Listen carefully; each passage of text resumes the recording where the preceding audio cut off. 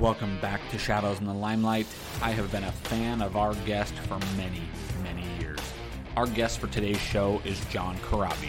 John is known for his work with The Scream, Motley Crue, Union, and Ratt, just to name a few. John was recently on an acoustic storytelling tour in Australia and has been an extremely busy man with touring, working on his latest music with his single, Your Own Worst Enemy, but we spend the most of our time together discussing his latest book, Horseshoes and Hand Grenades. We hear some detail on how that book was put together, and we also hear that a Union reunion isn't entirely off the table. Links to buy the book are in our show notes, as well as links to John's latest music and tour. Let's let the interview with John roll. It is my pleasure to introduce John Corabi. Welcome to the show, John. How's it going? I'm good, man. Thanks for having me. Oh, you bet. Pleasure is all mine. The book is Horseshoes and Hand Grenades. Came out this week. Where'd you get the title? You know, it's funny. I actually explained the title in the book, but my dad, unfortunately, lost my father in 2014, but he was like the king of like these really dry quips. And I like one time we were talking and he said, I was talking about a band that I was doing at the time, a band called Union. And I said, I felt really strongly about it and blah, blah, blah. And I said, I think my ship has finally come in. And my dad took a drag of his cigarette and he goes, well, if your ship's coming in, don't be at the airport. And I just thought that was funny. Well, then I did an acoustic record. And my first solo record was an acoustic album, and half of it was songs that I had recorded, in the past, and I reworked them acoustically. And then the other half was all new music. And I was kidding with him, and I said, yeah, I think I'm going to call this record John Corabi's Almost Greatest Hits. And we chuckled about it. And then he went, or you could call it Horseshoes and Hand Grenades. And I didn't quite understand what he meant by it. He goes, close only counts in horseshoes and hand grenades. And so I kind of tucked it away. And when we were doing the book, I kind of, actually going through all the editing process and all that, even but prior to giving it to the publishing company, I kind of realized that my life has been a series of almost theirs, you know what I mean? Whether it's marriages, bands, or being the king of being at the right place, but always at the wrong time. And so when we were discussing the title of the book, I said, clearly it has to be Horseshoes and Hand Grenades. So everybody loved it. And going to timing, I mean, I think your life could have been probably put into about 14 books by now, but why now for the book? To be honest with you, I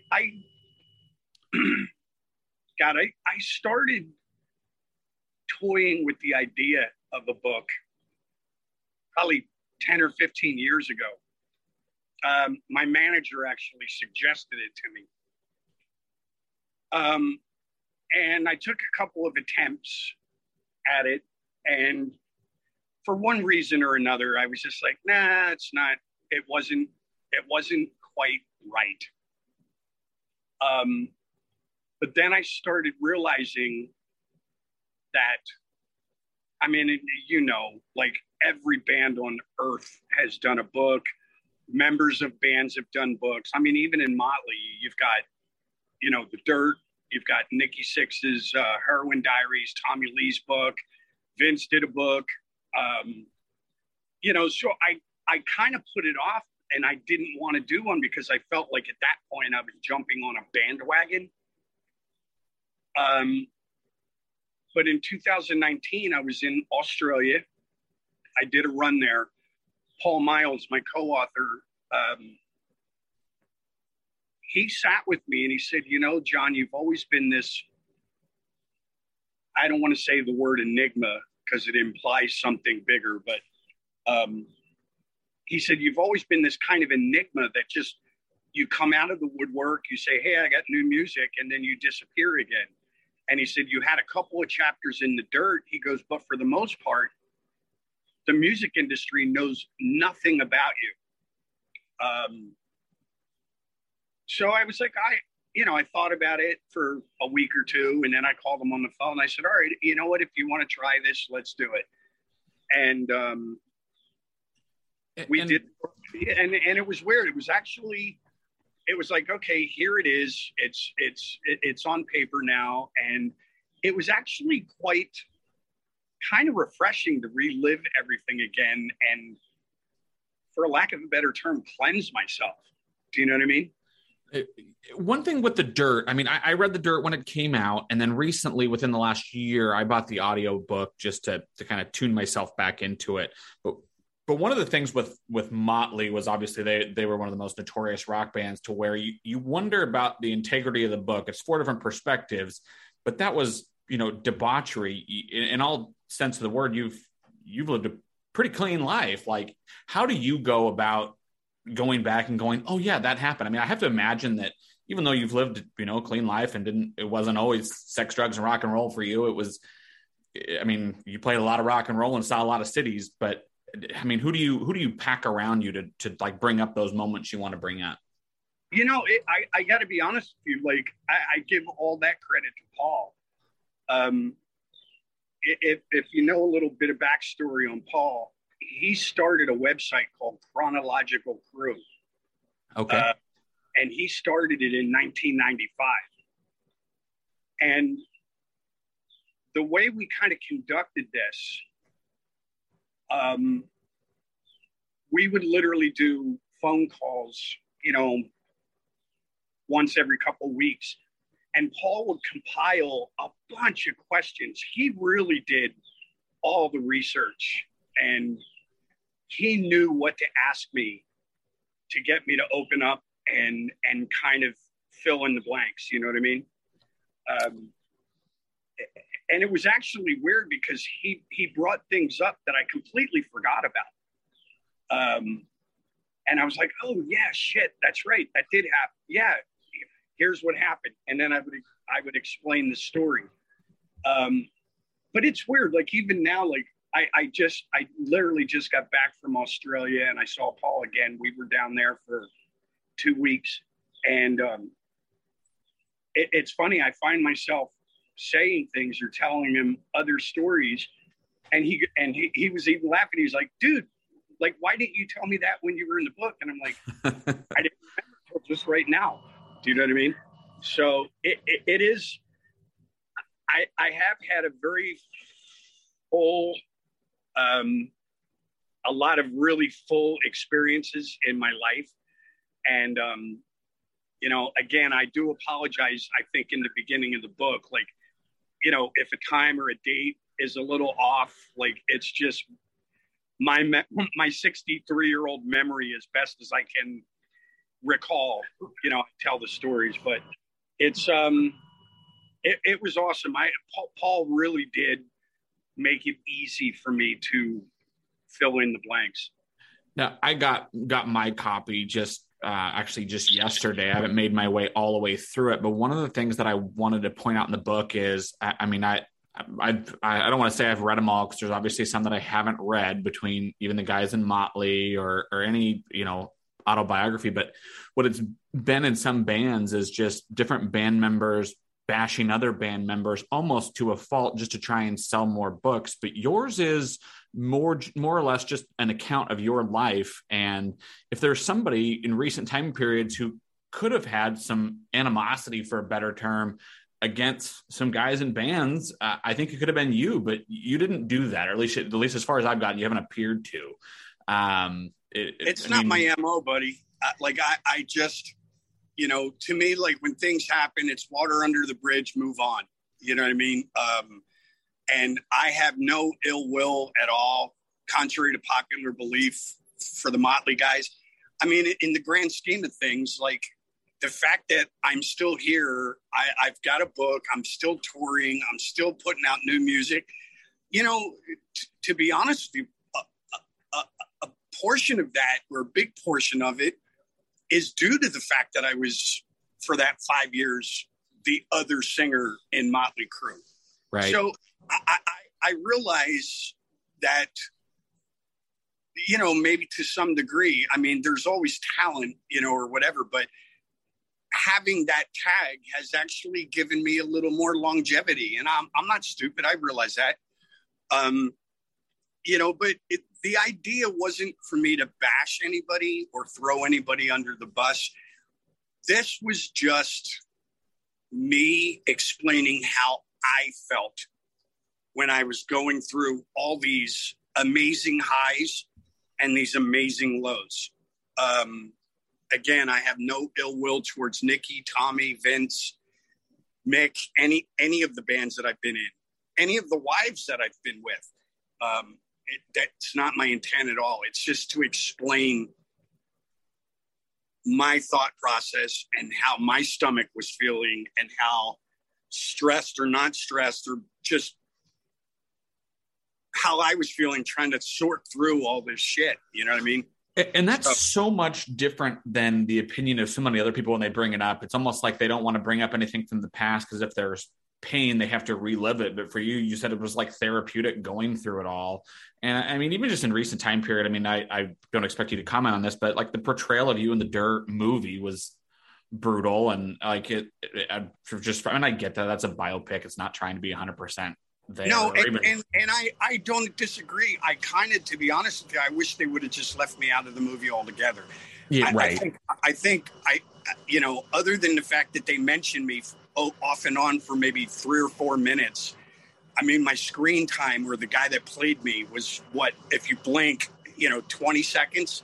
So just, you know what, just brush over it. But that's how they choose to live their lives. I'm a different, you know, I'm a different guy altogether. It's refreshing is what it is. And that music has stood the test of time. I think that had that album, and I think I've heard you quoted as saying this, but had that album been under a different name other than Motley Crue, I think it would have been awesome because there's a lot of Motley Crue fans that hear that album now and think it's one of the best works against it's, you know, stands toe to toe with some of the other great albums they've done. And the fact that it has some longevity and it's getting up there in age now, but it's still a great record. But you are putting out new music. One thing I want to get to is you mentioned you just recently went to Australia, but right before that you did Creatures Fest. And what I'm hoping for that you're going to tell me is that you and Bruce Kulick got together and said, we're going to bring Union back. We will be right back after this. Ever wonder what it's like to mix business with pleasure? Then welcome to Happy Hour Holidays, where every episode is a celebration of stories, insights, and laughter. Join us, Sean and Manny Fabre, as we chat with fascinating guests from all walks of life, sharing their stories, uncovering secrets to success, and of course, enjoying a good laugh over a drink or two. So if you love engaging stories and a touch of humor, hit subscribe and dive into Happy Hour Holidays. Your adventure starts now. No, dang it. You know what? It's not. I'll just say this now. It's not off the table. The band actually never split up. It was just we were fighting to make ends meet at the time, and we all just got offered better gigs. Bruce got offered Grand Funk Railroad. I got offered Ratt, and Brent and Jamie got offered, oddly enough, Vince Neil. Right. And it was just a way for us to make money, take care of our families. And you know, so we never split up. It wasn't a thing where we were bickering or fighting or didn't get along at all. It was just circumstances. So, you know, obviously we're seeing the positive reaction to the vinyl releases that just came out. Right.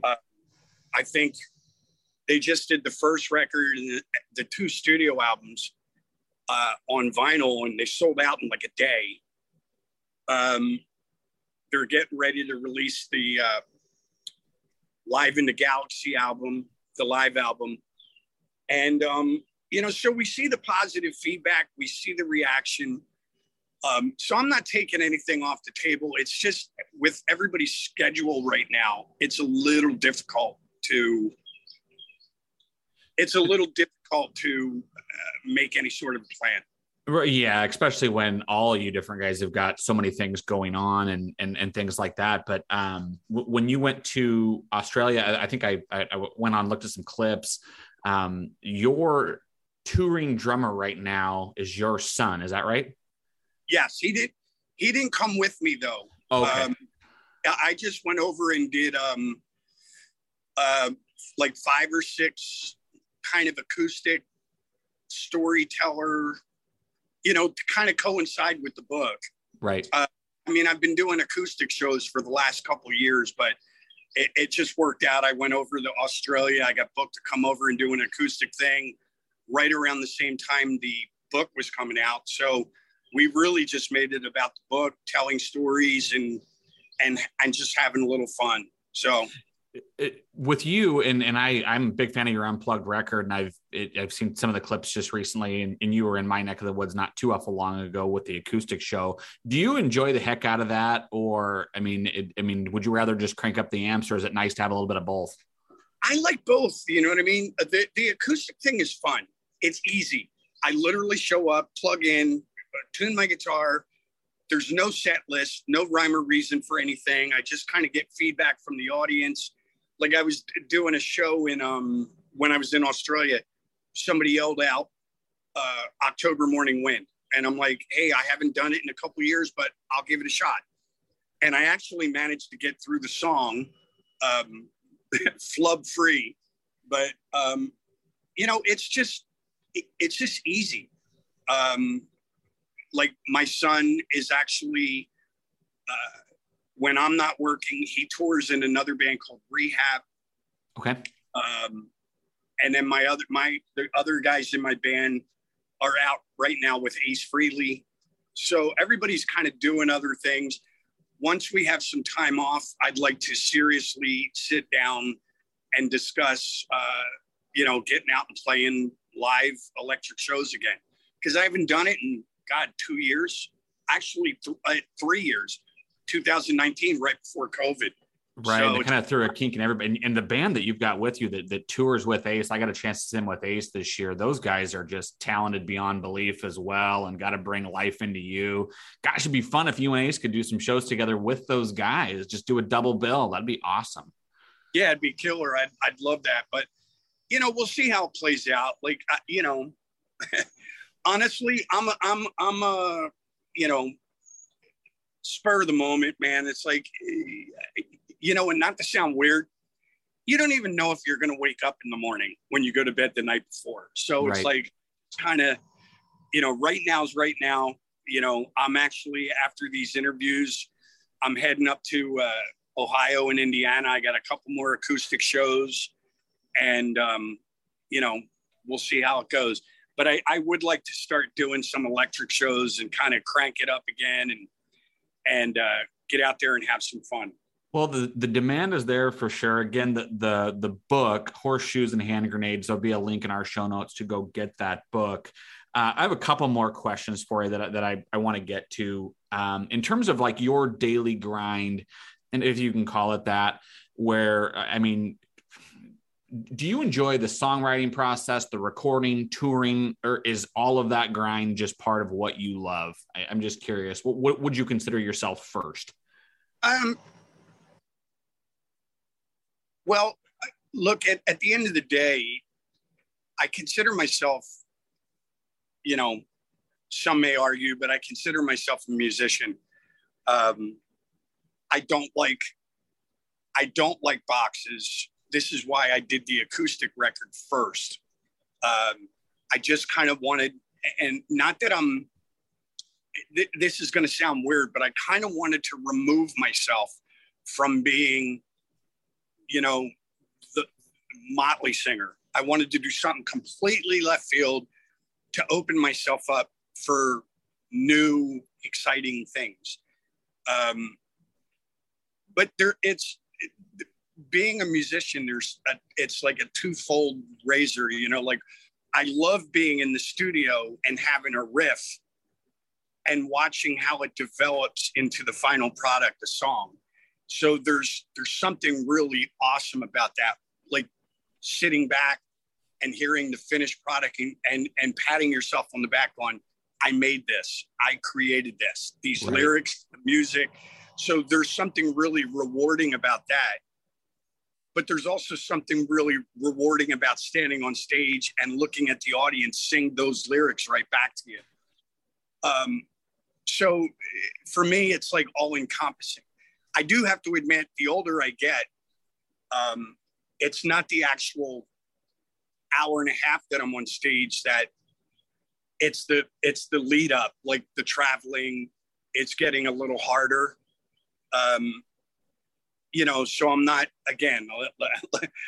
25, 30 years old anymore. So I kind of have to learn to pace myself as I get older, but I love all of it. I love all aspects of it. The only thing I don't like about the music business is the boxes. And it's like, oh, you're a heavy metal singer, or you're, acoustic rock, or, whatever. It's like, dude, I'm just a musician. I like everything. Right. The old saying, there's only two kinds of music, good and bad. Yeah. And I grew up, listen, man, I grew up in the 70s where it wasn't unusual to go see Black Sabbath, Zeppelin, or Grand Funk, and then turn around and go see somebody like Jethro Tull or Yes, or right. Joan or James Taylor, Seals and Crofts. You know what I mean? So I just want to be known as a musician, somebody that's capable of doing whatever he sets his mind to. That's the only thing I don't like about the music industry, is the boxes that they really try and put artists in.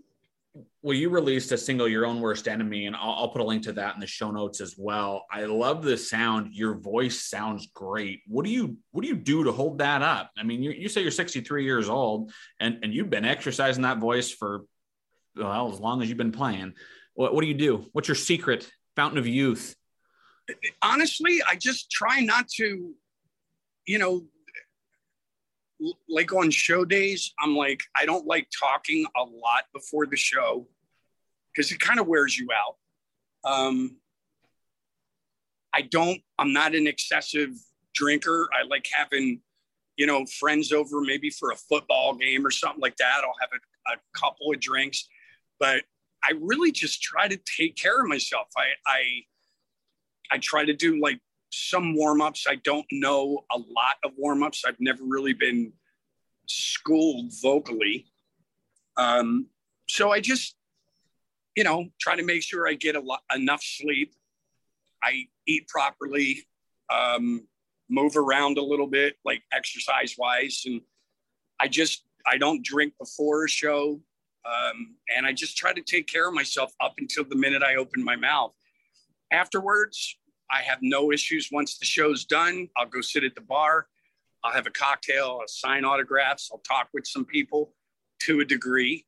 And then I go and I just get rest again, So I've never really been an excessive with anything. So I think that's kind of the, you see a lot of these guys that are,